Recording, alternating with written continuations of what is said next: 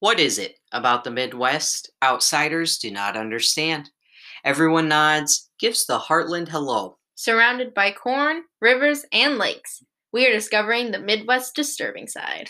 This is Midwest Crime. I'm Nico. And I'm Jess. Thanks for joining us on this voyage. As always, supervision is necessary for anyone who, is young or just can't handle crime. Mm-hmm. We also want to put out there a trigger warning. We are going to cover suicide. There are a few cases in this case. So we just want to make sure, You're well prepared. You are, yes. What to expect for this episode. Exactly. I will give a reminder trigger warning. So if you do want to listen to the episode, but just skip over those parts, make it a little easy for you guys. Good deal. And yeah, so also, if you're not following us on Instagram, please do. We love to see the new followers. We love to interact with everybody. We are on Instagram, Facebook, Twitter sometimes. And you can find us at Midwest Crime. Facebook is at Midwest Crime Podcast. And email us the old school way at midwestcrimepodcast@gmail.com. Right on. Yes. So now we're going to get into the case. Okay. And we are going out of the region for this one. Woo. Yes, we've been in region for quite a while now, so I feel like we can take a trip, and we actually are taking a trip to good old L.A., California. Nice. Yeah. Mm-hmm. We're going to be covering the Cecil Hotel. So some of you extreme true crime junkies will be like, oh my God, yes, I've heard of the Cecil. And what made me want to cover it was I had listened to a few different podcasts and over the last few years, and the Cecil pops up time and time again. And I was listening to one the other week, and I was like, I remember that name of that hotel because it's kind of a different name, right? Yeah, Cecil. I think it sounds cool. Oh, for sure. And so I was like, let me just dabble in this. I know it's in California, but let me see what, what's the fuss? And as I started to research, it ended up becoming research. And I was like, all right, yep, we need to share this. Yes. Cool. So the Cecil was built in 1924 by three hotelers, William Banks Hanner, Charles L. Dix, and Robert H. Shops, as a destination for business travelers and tourists. So typical hotel. Yeah. It is in LA, which is, it is now, but also still used to be a more touristy, attractive area. And so it was designed by Loy Lester Smith in the Beaux Arts style and constructed by W. Patton. The hotel cost $1.5 million to complete and boasted an opulent marble lobby with stained glass windows, potted palms, and alabaster statuary. So if you fancy. Sounds like it. Yeah, and if you Google this hotel and look up pictures, it does look like a fancy hotel. Like, you're gonna walk up in a tux. You're not gonna go in your flip-flops and tank top. Oh, dang. Which it's intriguing, and we'll talk about this more, the how this changes throughout time of what, where it was built to where it is now. And so the hotel has 19 floors, which is pretty tall. Yeah. It has 299 rooms and 301 suites. So typical rooms, versus a suite has couches or, a little kitchenette sometimes. Sorry, I just shooed the cat away. My cat is really trying to eat my tree here, and we've been fighting with her and have put off recording for a little bit now because my cats are being troublesome today. So if you hear it, that's what it is. Yeah, if you hear a little brush hole to the side, that's me shaking the tree to get them going. We are not adding soundtrack to this. No, It's just the cats. But so the three hotelers invested about 2.5 million confidently in the enterprise, with the knowledge that several similar hotels had been established elsewhere downtown. But within 5 years of its opening, the United States sank into the Great Depression. Bad timing. Yes. Yeah. And, in 1924, when this was built, 1920s was a very hustle and bustle, thriving time. Right. And we see this with a lot of businesses and a lot of different things that were erected during this time, that it just kind of devastated a lot in the country. And this hotel definitely saw its share. Oh. So, although the hotel flourished as a fashionable destination throughout the 1940s, the decades beyond saw the hotel decline as the nearby area known as Skid Row became increasingly populated with transients. Now, sometimes this is another one that true crime junkies will be like, oh, Skid Row. Mm-hmm. I've heard that before. It's a very like I said, transient. Mm-hmm. A lot of travelers come and go, and when you get areas like that, sometimes it ends up being kind of a rougher neighborhood because people are just there for a short time. Or whatever, or business, whatever. And business. Yeah. So as many as 10,000 homeless people lived within a 4-mile radius of the hotel. By the 1950s, the hotel had gained a reputation as a residence for transients. It was kind of, pay by the night, come and go as you please. Gotcha. In 2007, a portion of the hotel was refurbished after a new owner took over. Nice. In 2011, just a few short years later, the Cecil Hotel was rebranded as Stay on Main, complete with a new website. Its old website, thececilhotel.com, expired at the end of 2013. So is it called Stay on Main? Yeah, oh, now okay. it is. Now it is called that. But it's mostly known. Right. It's more well known as the Cecil. Okay. In 2014, the hotel was sold to New York City hoteler Richard Bourne for $30 million. After which, another New York-based firm, Simon Barron Development, acquired a 99-year ground lease on the property. Which, dang. Yeah, exactly. It's crazy to think of this was built for $1 million, and in 2014 it was purchased for 30 million. Yeah. It's interesting to say the least. Yeah.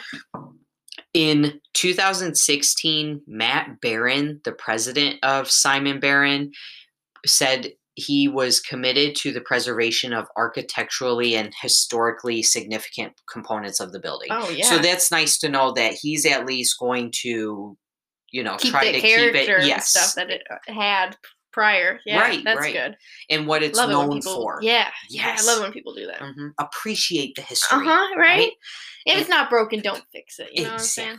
Yeah. Unless it's literally broken, or broken to the point where it's not effective. Yeah. And we still got to keep people safe. I get it. Right.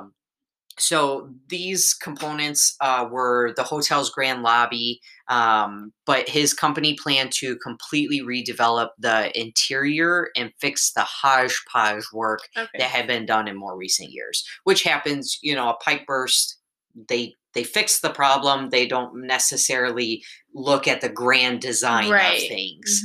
Mm-hmm. Beyond renovating rooms, the developer also plans a gym, lounge, and rooftop pool. Wow. This is all projected to be completed for sometime next year. So nice. We'll see what happens. That would be cool. Yeah.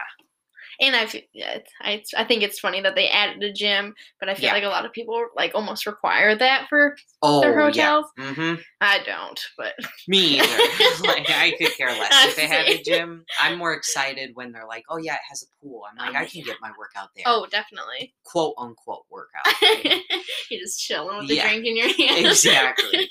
So in February 2017, the Los Angeles City Council voted to deem the Cecil a historic cultural monument because it is representative of an early 20th century American hotel and because of the historic significance of its architecture's body of work. Nice. Well, Yeah. thanks to the Baron guy for keeping all that. Right, exactly. And that's Yeah. very cool to see a guy that, comes in and doesn't just completely change everything All and right. remodel what is significant. And it's more of a notorious significance, but still, it is something that, like I said, the architecture is specific to that time. So Yeah. that's important as Oh, yeah. well.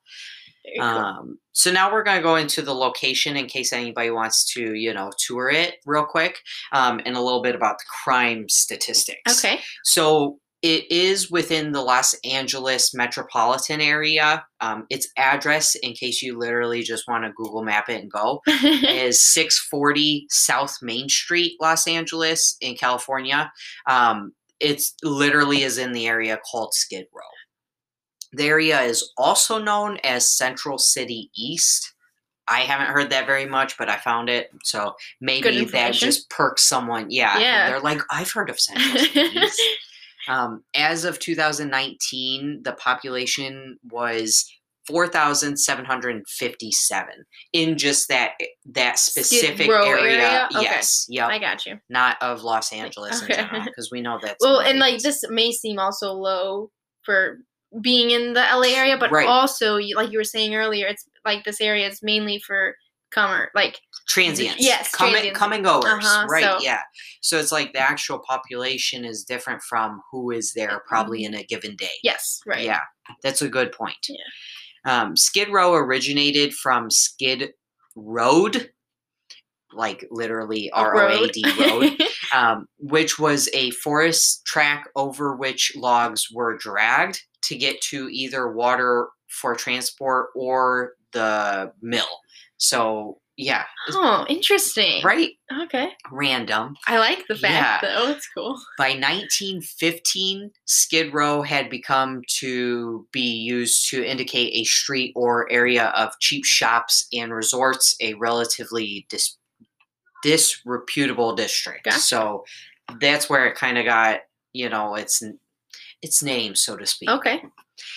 Within the LAPD central area, this includes Skid Row and other areas of downtown Los Angeles, crimes constituted 58.96%. In 2005, auto thefts, aggravated assaults, and robberies made up 59% of crimes in Skid Row.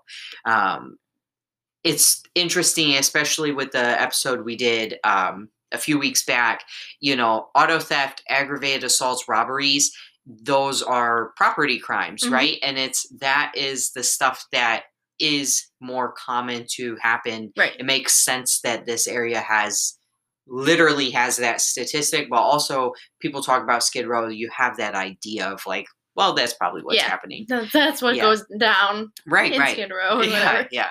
There are interviews of people living in the area that imply that it is quote unquote hell on earth. Wow. Yeah, so it's pretty rough. An intense statement, but it is. I'll take their word for it. Yeah, I watched one of them. I didn't watch many of the interviews, but the guy was talking about it, and it sounds like a rough area and a rough spot to be part of. Okay. It's interesting that it is still so popular and, it's kind of a touristy spot still. Yeah, interesting.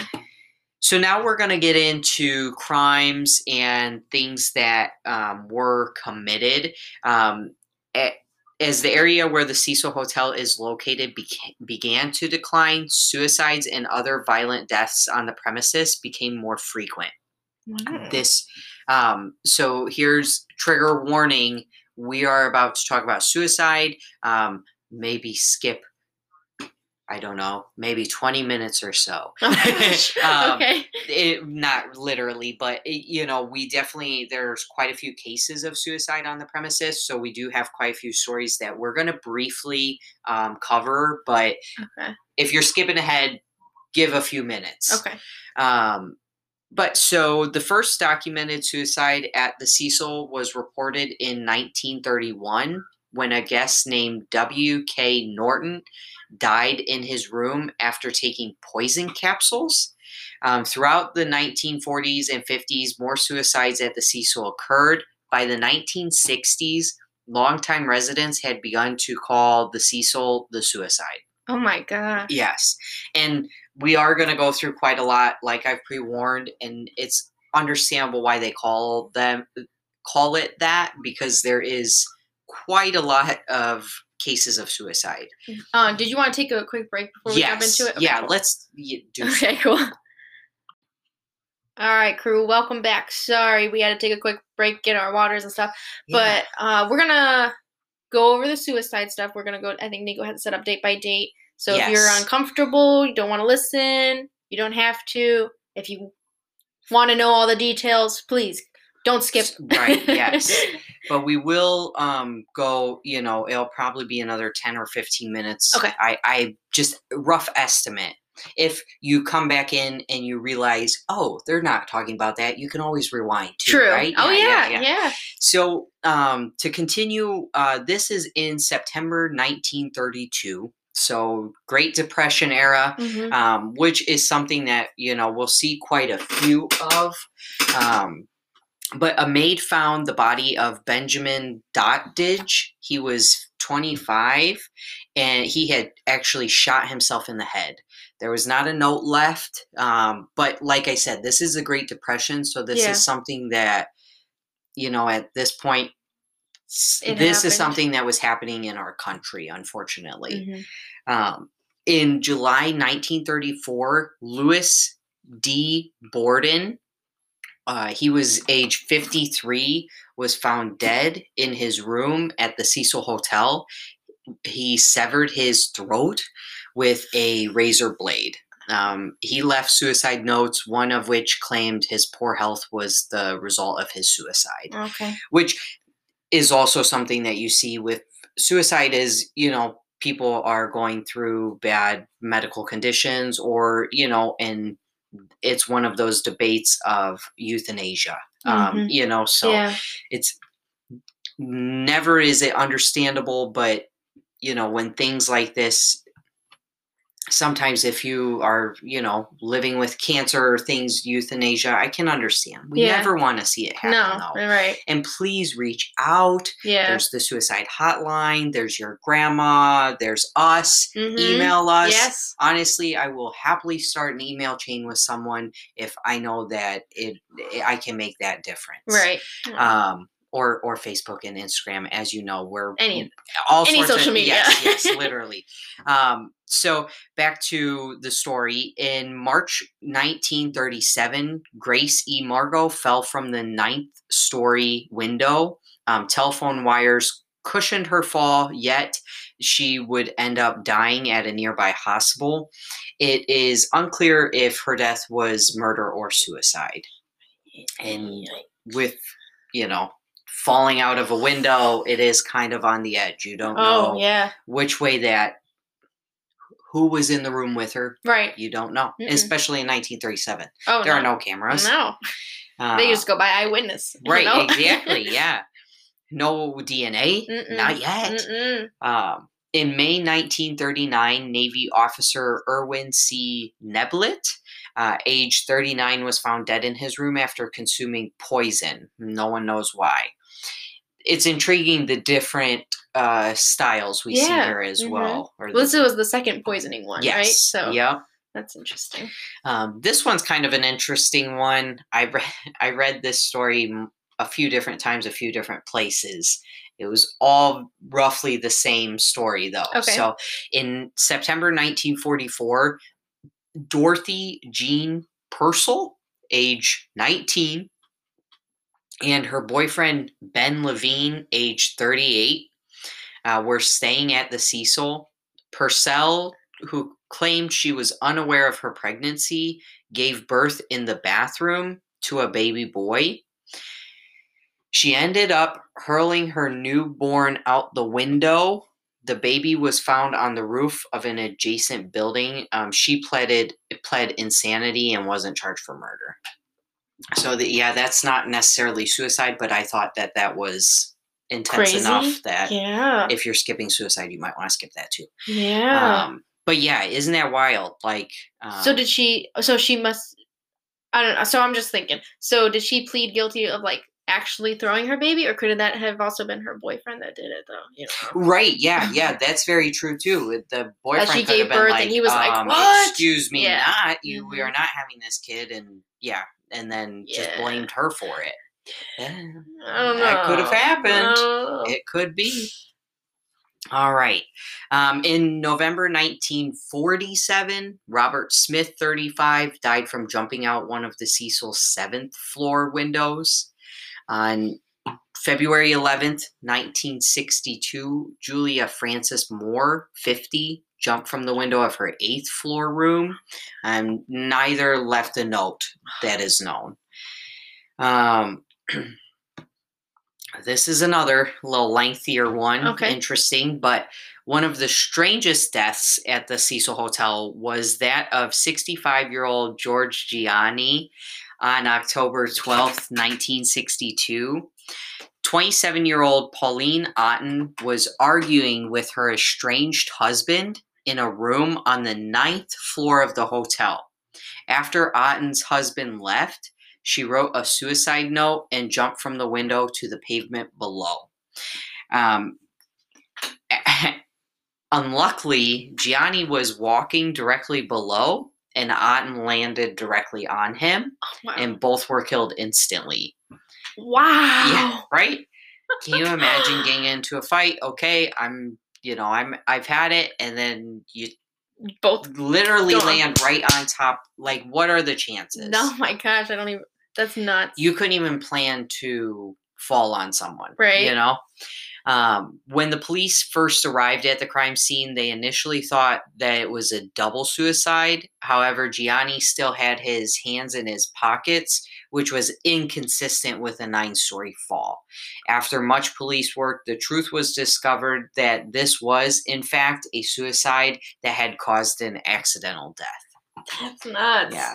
And that's something that I wouldn't have thought about. His hands were in his pockets. Like if you're falling, like your hands wouldn't stay in your pocket. Right. So good police work. Yeah. But I wouldn't have thought of that. Yeah, that's interesting. Yeah. So on December 20th, 1975, a still unidentified woman, 23 years old, jumped from her 12th floor window. She enrolled at the hotel under the name Allison Lowell, and she stayed in room 327.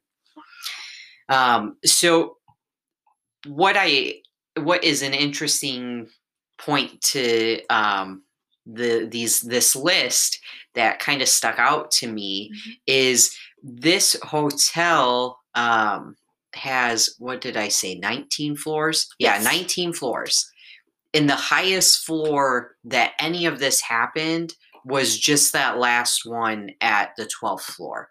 So, I don't know if maybe it's more expensive the higher you go. I don't know. Yeah. But if you were someone who would be planning to commit suicide, you would think you'd go with a higher floor. Right. Yeah. Obviously, any floors are high, but I don't know. That was just something that stuck out, and it was interesting. Interesting details that you picked up. Yeah, no, I get that. I was thinking about that earlier too when you were going through like 7th, 8th, 9th and stuff, and I was thinking about there was only 19 though, and I don't know. It's interesting. It is. So in addition to suicides, the Cecil's Hotel history includes other kinds of violence and disturbing happenings. It also became a notorious rendezvous spot for adulterous couples, drug activity, and a common ground for sex workers. Okay. Yeah, so now it's fitting more into that Skid Row, type. So this is a story that I'm sure a lot of true crime people know of, and this is probably where you've heard of the Cecil first and foremost. In 1947, Elizabeth Short, dubbed by the media as the Black Dahlia, was rumored to have been spotted drinking at the Cecil's bar in the days before her notorious and to date unsolved murder. The Elizabeth Short story is super, super intriguing. Okay. That's something that I think someday in probably the far future, because I'm sure it'll take a lot of research, I would like to cover on this podcast. But there is a story that I found very, very intriguing. It's a podcast done by, I can't remember if they're sisters or an aunt and a niece, or I want to say they're sisters of someone who was a descendant of George Hodel. And now that's a whole interesting story upon itself. He, super interesting guy, definitely very skeptic on him. Okay. But he is someone who has been thrown out as a suspect for her murder, because it's in that case. I'm not going to go super far into detail because this is all now from my memory. But the Black Dahlia case, they suspected that the person who committed the crime would have had medical skills. Skills of schooling, and different things like that George Hodel kind of fits into. He was kind of more well off. He didn't have to worry about money. He was medically trained, and there's a lot of suspicious activity that he was involved in. And his son is said to be one of the proponents, saying that he thinks his dad committed that crime because of things that he found. He's an investigator, the son is. Oh, dang. Yeah, so like things that he found and just different things from growing up, and oh my god. Yeah, I believe he even wrote a book about it. If he like became an investigator because growing up he. Oh yeah. That was his. He's like, well, I'm gonna find out, and like start digging in on his dad, and oh gosh, that's intense. You see that too, and I think sometimes I joke like the reason that I like true crime so much is my dad's a cop, so I am used to hearing not graphic, dad never would share graphic things or anyone's personal information. He would tell general stories. But then you'd go digging for that information. And then you're like, whoa, what? And so I think that is why at least I am interested, and I continue to, research and try to consume as much true crime as I can. It's so interesting. But so Elizabeth Short is definitely a very interesting case. All right, cool. No, you're okay. Sorry. No, we're just, timing. Podcasting is one of those things that, otherwise we're pretty good. So the unsolved murder of Pigeon Goldie Osgood still haunts the Cecil Hotel to date. This is another interesting one. Okay. She was a retired telephone operator and was a recognizable face around the hotel, as she protected and fed the local pigeons at nearby Pershing Square. So that's why they call her, quote unquote, Pigeon Goldie. Nice. In 1964, she was found dead in her room at the hotel. She had been assaulted, stabbed, and strangled. In the ransacked room, police found her Los Angeles Dodgers cap and a paper bag full of birdseed. Oh. One suspect was arrested, 29-year-old Jacques B.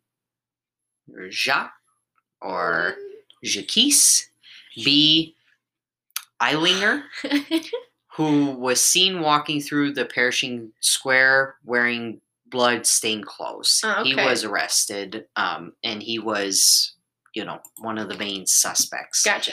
I probably botched his name, but you guys get the point. Oh, yeah. She's more important. Right. I don't know why the bag of bird seed.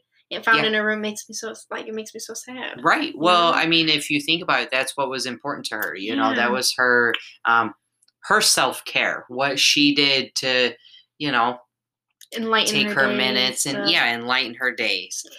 But yeah, it's still to this day, is not he's arrested, but it's not 100% solved. Yeah. Now we don't have no pigeon Goldie to feed our pigeons. Jeez. I wonder how many pigeons left. I know, right? Probably a lot. Some people will probably be really happy about it, but I'm sure there's tons of people that are going, thank goodness the pigeons are out of here, but they don't know the story behind True, right? It's really sad. They'd want those pigeons back. They would. In 1976, now we jump, a decade later. 26-year-old Jeffrey Thomas Paley purchased a rifle, climbed to the rooftop of the Cecil Hotel, and fired 15 rounds at the street below. Shortly after the shots were fired, Paley was arrested. Luckily, nobody was injured by the gunshots. After his arrest, the former mental patient claimed he never intended to harm anyone. He just wanted to prove how easy it would have been for someone, even a person with mental health issues, to purchase a firearm. Wow. Yeah, that's quite a plea, if you ask me. I wasn't going to hurt anybody. I just wanted to show you guys how easy it would have been. Yeah. That. Yeah. So it's very interesting to, we hear a lot more about shootings nowadays, but I feel as though it was less in the 70s. It's very interesting that he went to, the rooftop to shoot at the streets below. Right. That's definitely not something you hear of very much back in the day. And I wonder if he was telling the truth, if he was actually, didn't want to hurt anybody. Yeah. If you didn't want to hurt anybody, why did you actually aim towards where people walk? Purchase blanks. Or that, yeah. Yeah. There's smarter ways to go about this. Yeah, exactly. Just don't do it in the first place, but Well, that's the main point here. Just don't do it. Yeah. But if you are, do it the smart way. Yeah. I think that too, maybe he had terrible aim and didn't want to fess up to, the fact that he was terrible at shooting. Yeah, maybe. Yeah. Here's another why true crime junkies may or may not know of the Cecil Hotel. Perhaps most infamously, in the 1980s, the hotel was the residence of serial killer Richard Ramirez, his nickname, the Night Stalker. Ramirez had been a regular presence on Skid Row area of Los Angeles, and according to the hotel clerk who claims to have spoken to him, Ramirez is rumored to have stayed at the Cecil for a few weeks. Ramirez may have engaged in part of the killing spree while staying there. He is known to have done quite a lengthy killing spree. Yeah. Mainly sex workers, which is always very frustrating that, people choose to go for the kind of a high risk victims and prey on the weak almost. Yes. Yeah, exactly. Yeah. And he is a whole interesting story in himself. I know recently there was a Netflix series released on him. Not gonna lie, I watched it the day it came out.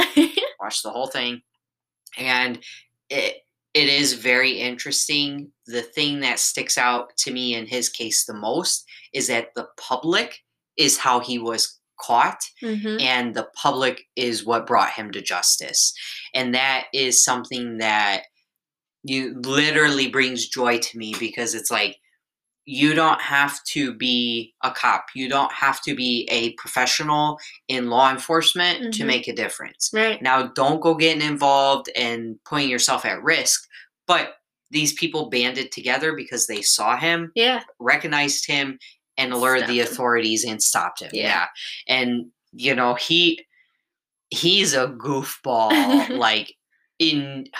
I'm not even going to get into it. I might cover him someday. Sure. But he was one of those that was poor me. Thank you for saving me. Oh my gosh. And yeah. And it's you literally brought chaos and just devastation to people. No one feels sorry for you. At all. Another serial killer that stayed was the Austrian journalist Jack Unterweger. He was a guest at the Cecil in the early 1990s. Unterweger murdered 11 prostitutes in Vienna, Prague, and Los Angeles, often by strangling them to their death with their own lingerie. He did this between 1990 and 1992. 11 people in 2 years. That's nuts. That's one every other month, basically. His first murder was in 1974, but he was released as a successfully re-socialized prisoner. Yep. Wow. So successful. But the court people, after they saw his name again, I'm sure. However many years later, it was like, oh, God damn. Yeah. Unterweger stayed at the Cecil Hotel while he worked for an Austrian magazine writing stories about crime in LA. He would use his status as a reporter to secure rides with the LAPD and drive around areas that would soon become crime scenes of his own making. Oh my gosh, what a shady dude. Right? I had never heard of him before, but definitely sounds pretty interesting. If we were to, what do they call it? Jump the river or whatever, not important. Okay. But if we ever went over, foreign, I think that he would be an interesting case to cover. Yeah. I have never heard. I'm sure other people have heard of him, but very intriguing. To get so comfortable with the LAPD, that makes me uneasy. So now we're jumping a little bit further, more recent. In 2013, this is another case that I'm sure people have heard of as well, as it is so recent. By this time, it is rebranded as the Stay on Main, although still maintaining the original Hotel Cecil signs and painted advertisements on the exterior, which I'm going to post on Instagram a picture of the hotel. Cool. So if you didn't already Google it yourself, you can check that out. Nice. But it became the focus of renewed attention when surveillance footage of a young Canadian student named Elisa Lam behaving erratically in the hotel's elevator, it went viral. Now, this is a super interesting case too, and it's kind of, they're unsure of what truly happened still. Okay. But the video depicts Lam repeatedly pressing the elevator's buttons, walking in and out of the elevator, and possibly attempting to hide from someone. It was recorded shortly before her disappearance. Her naked body was subsequently discovered in a water supply cistern on the hotel roof. I've heard of this one. Yes. Okay. And this may ring a bell because complaints from the residents of the hotel, the odd tasting water, low water pressure is how she was found in the cistern. And honestly, it still remains a mystery, like I said. The LA County coroner ruled her death accidental due to drowning, with bipolar disorder being a significant factor. That's nuts. So I've listened to quite a few different podcast and read a little bit about her case. Yeah. And hers is interesting because she literally had planned out a little vacation, wanted to just explore and experience life. And I've also watched the video of this elevator situation. Okay. It is very intriguing because if you look at Elisa Lam, she is very non-threatening. She doesn't look like someone who, would be on drugs and be tweaking out at this hotel. She looks like a student who probably stayed here because it was cheap. Right. And just truly wanted to get to know Los Angeles. And in the video, it looks like she's, almost someone's watching her. And she's trying to, Okay. and she's trying to like hide. Yeah, definitely Okay. check it out. But it looks like she is like almost hiding and trying to get away. Now, there is also an alternative theory on this whole situation, right? Which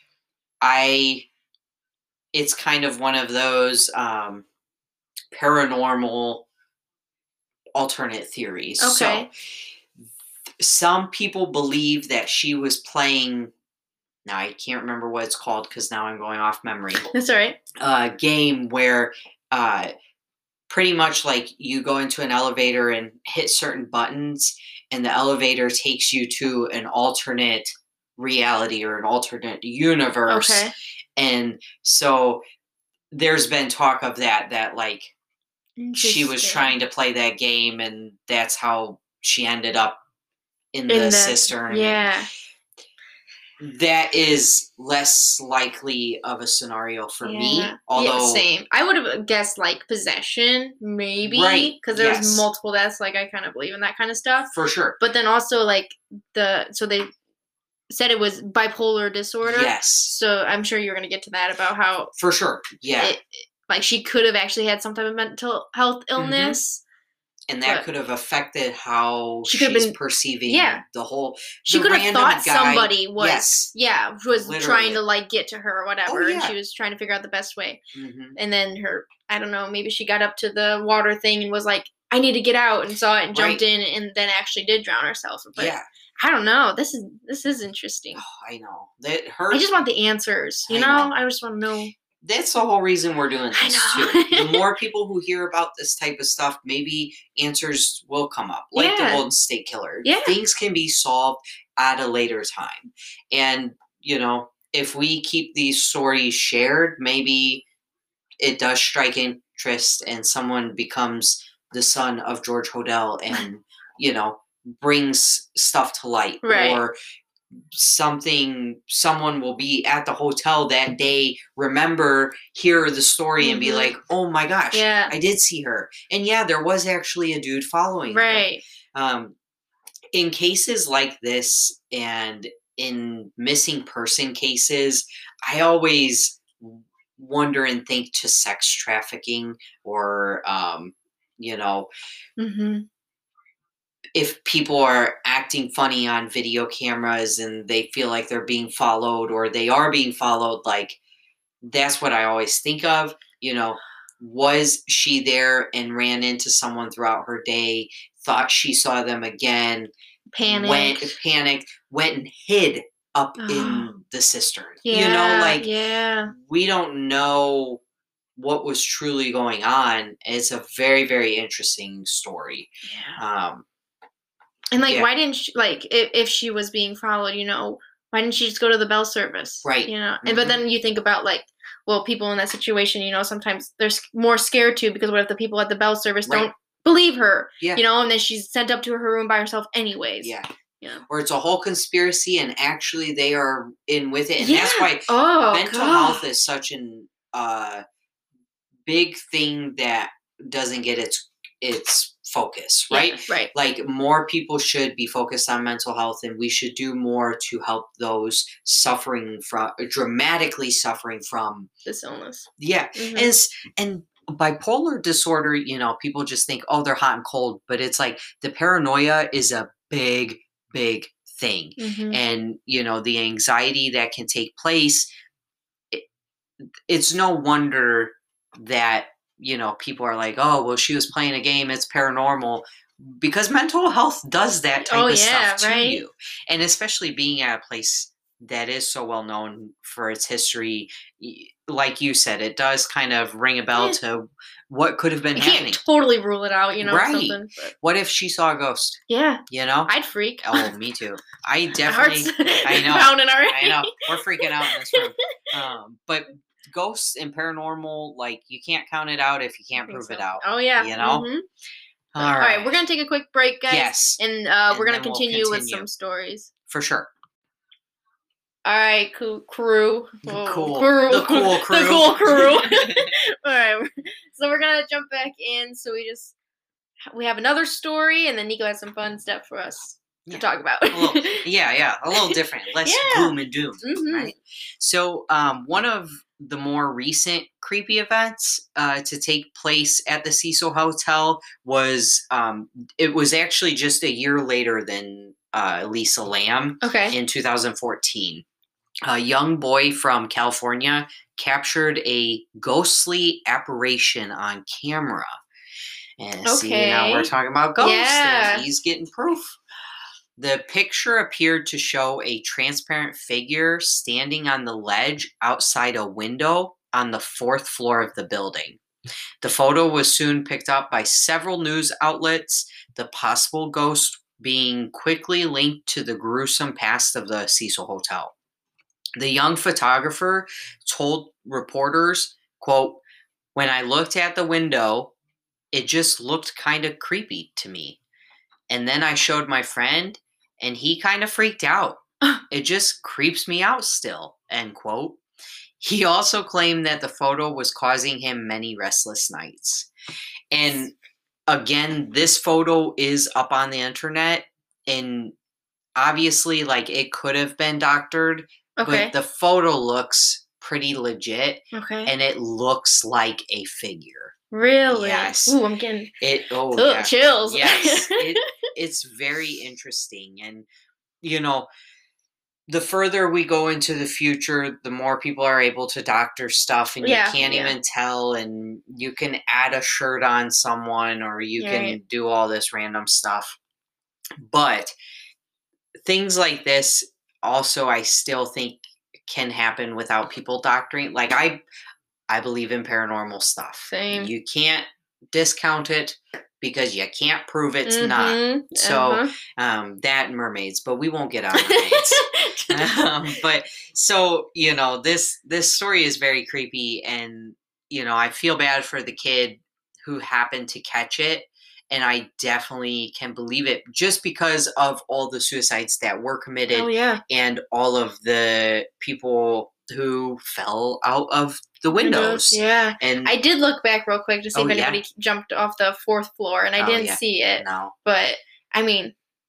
But who knows? Yeah. Gosh, it could have been the guy that was squashed on. Should I say it that way? Sorry.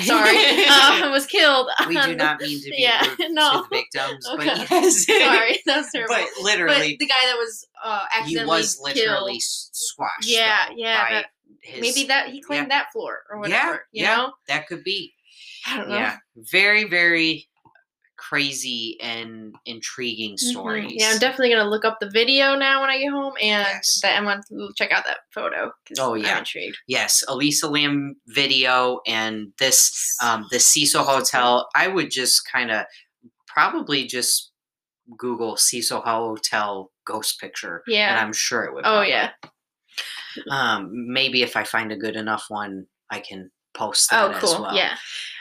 So on March 27th, 1987, the band U2, I'm sure many have heard of, performed an impromptu live concert on the rooftop of a 1-story building on the corner of 7th and Main in downtown Los Angeles. And that is right next door to the Cecil Hotel. The performance with the hotel featured as a backdrop was filmed and commercially released as a music video for the release of the band's song "Where the Streets Have No Name." The hotel is also known as the inspiration for Barton Fink.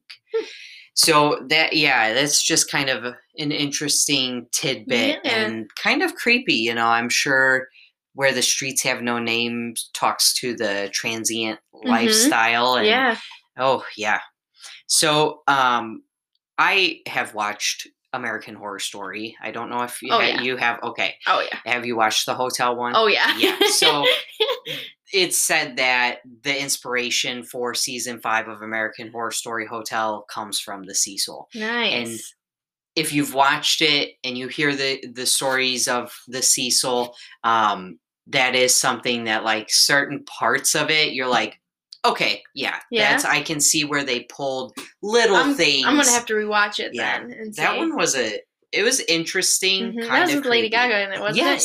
Yeah, Lady Gaga. You almost don't even realize it's her. Yeah, like definitely her acting is.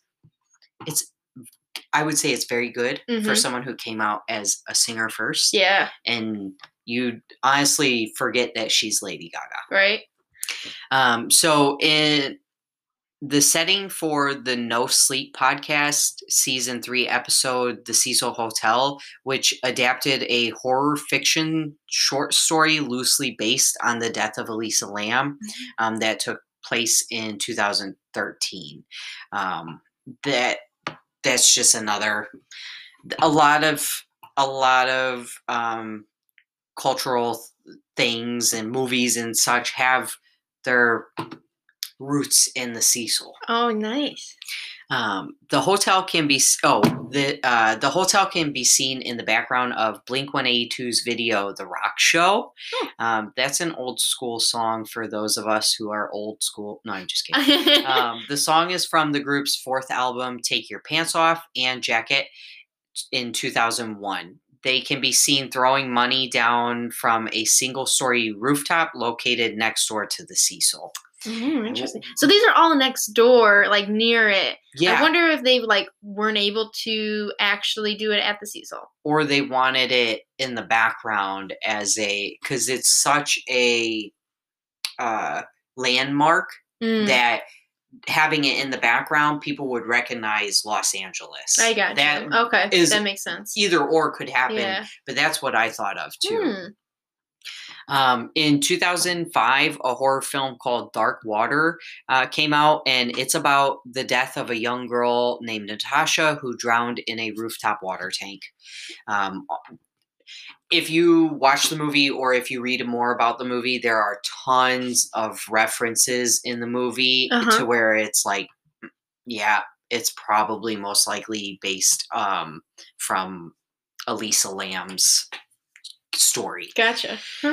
The hotel has long been considered one of the most haunted in Los Angeles. It attracts ghost hunters and morbid seekers all throughout the year.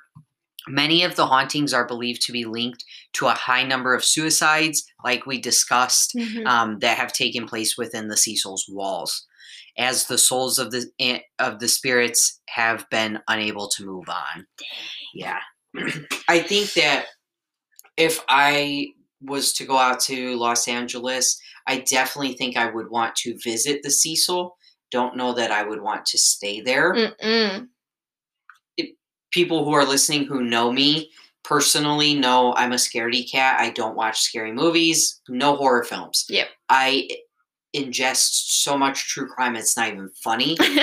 I read it, write it, and listen, but I cannot handle scary movies. Dude, I'm the same way. And so I would be intrigued to visit, but definitely like that and what's the other one? Oh, the Winchester House. Like the gun. Oh. The Winchester House is a super interesting house and story. It was the widow of the founder of the Winchester Company. She had a mansion. I know. I just had to let my cat in. She was breaking down the door, and she's just so happy. She's like, "What's going on? You're not going to be famous unless you speak up." Nope, forever hold your peace. But her husband passed away, and she got a little paranoid and also continued to build onto her house for all the ghosts that were on the property. So they could have their own room? Yeah. Oh my gosh. The house, there's stairways that lead to nowhere and doors that don't open to anything and rooms that you can only access certain ways. What? And it is very interesting in itself. Okay. I want to say it's also in California. But if that's something, if I ever get near it, I feel like I would want to check it out, but at the same time, It's like I'll go with you. Okay. Yeah. All right. Yeah. We'll walk through it real quick. Real quick. Like right in the morning when there's the dark is nowhere to be near. Nowhere near. We have hours of light. Yeah. And we'll just speed walk through it. Yeah. We'll bring like a hammer or something just in case the door's locked and we can break out. Right. There we go. Mm-hmm. We can't risk nothing here. No. But it said that she spent tons and tons of her fortune just on these renovations. Oh my gosh. It's a very interesting house as well. Okay. A landmark, Yeah. And the Winchester, like the guns. Yeah. But yeah, so. Yeah, I would probably visit like the outside of the Cecil Hotel. Mm-hmm. And like go in the inside main lobby real quick and like look at, because I mean, like you were saying earlier, they right, very beautiful, and they put a lot of money into it to make it, almost like a luxury hotel. Yeah. So I would like to see that, but I definitely couldn't stay. No. At night. Nope, me either. I definitely, and I have lived in a house with ghosts and have witnessed things to where if there's too much of it, no. Yeah. Like, I'm cool. You're moving. They live their life. I live my life. As long as they don't bother me, I'm chill with them being around. Yeah. But to this extent might be too much for me to have a good night's sleep. Yeah, I agree. Yeah. Well, as always, please follow us and Instagram and whatnot. Reach out if you guys have any suggestions on cases that we should cover. Feel free to comment or email us.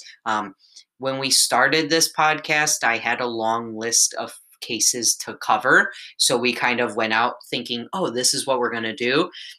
And now we're at the point where I'm starting to now research to find cases. Yeah. So if anybody has any good ones or anything, especially, Midwest based, maybe not Illinois, that I'm very comfortable with Illinois. Yeah. And know a lot about Illinois, Indiana, Missouri, maybe like Ohio. Yeah, if we have what's happening there? What's some crazy crime that happened in Ohio or Michigan? No, Michigan has the Ypsilanti.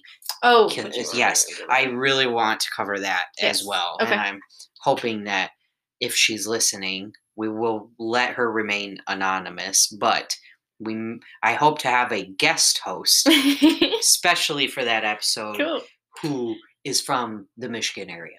Dun, dun, dun. She knows who I'm talking about if she's listening. Nice. But so that, if you have anything or just want to say hi to us, please reach out. But as always, thanks for your time, crew.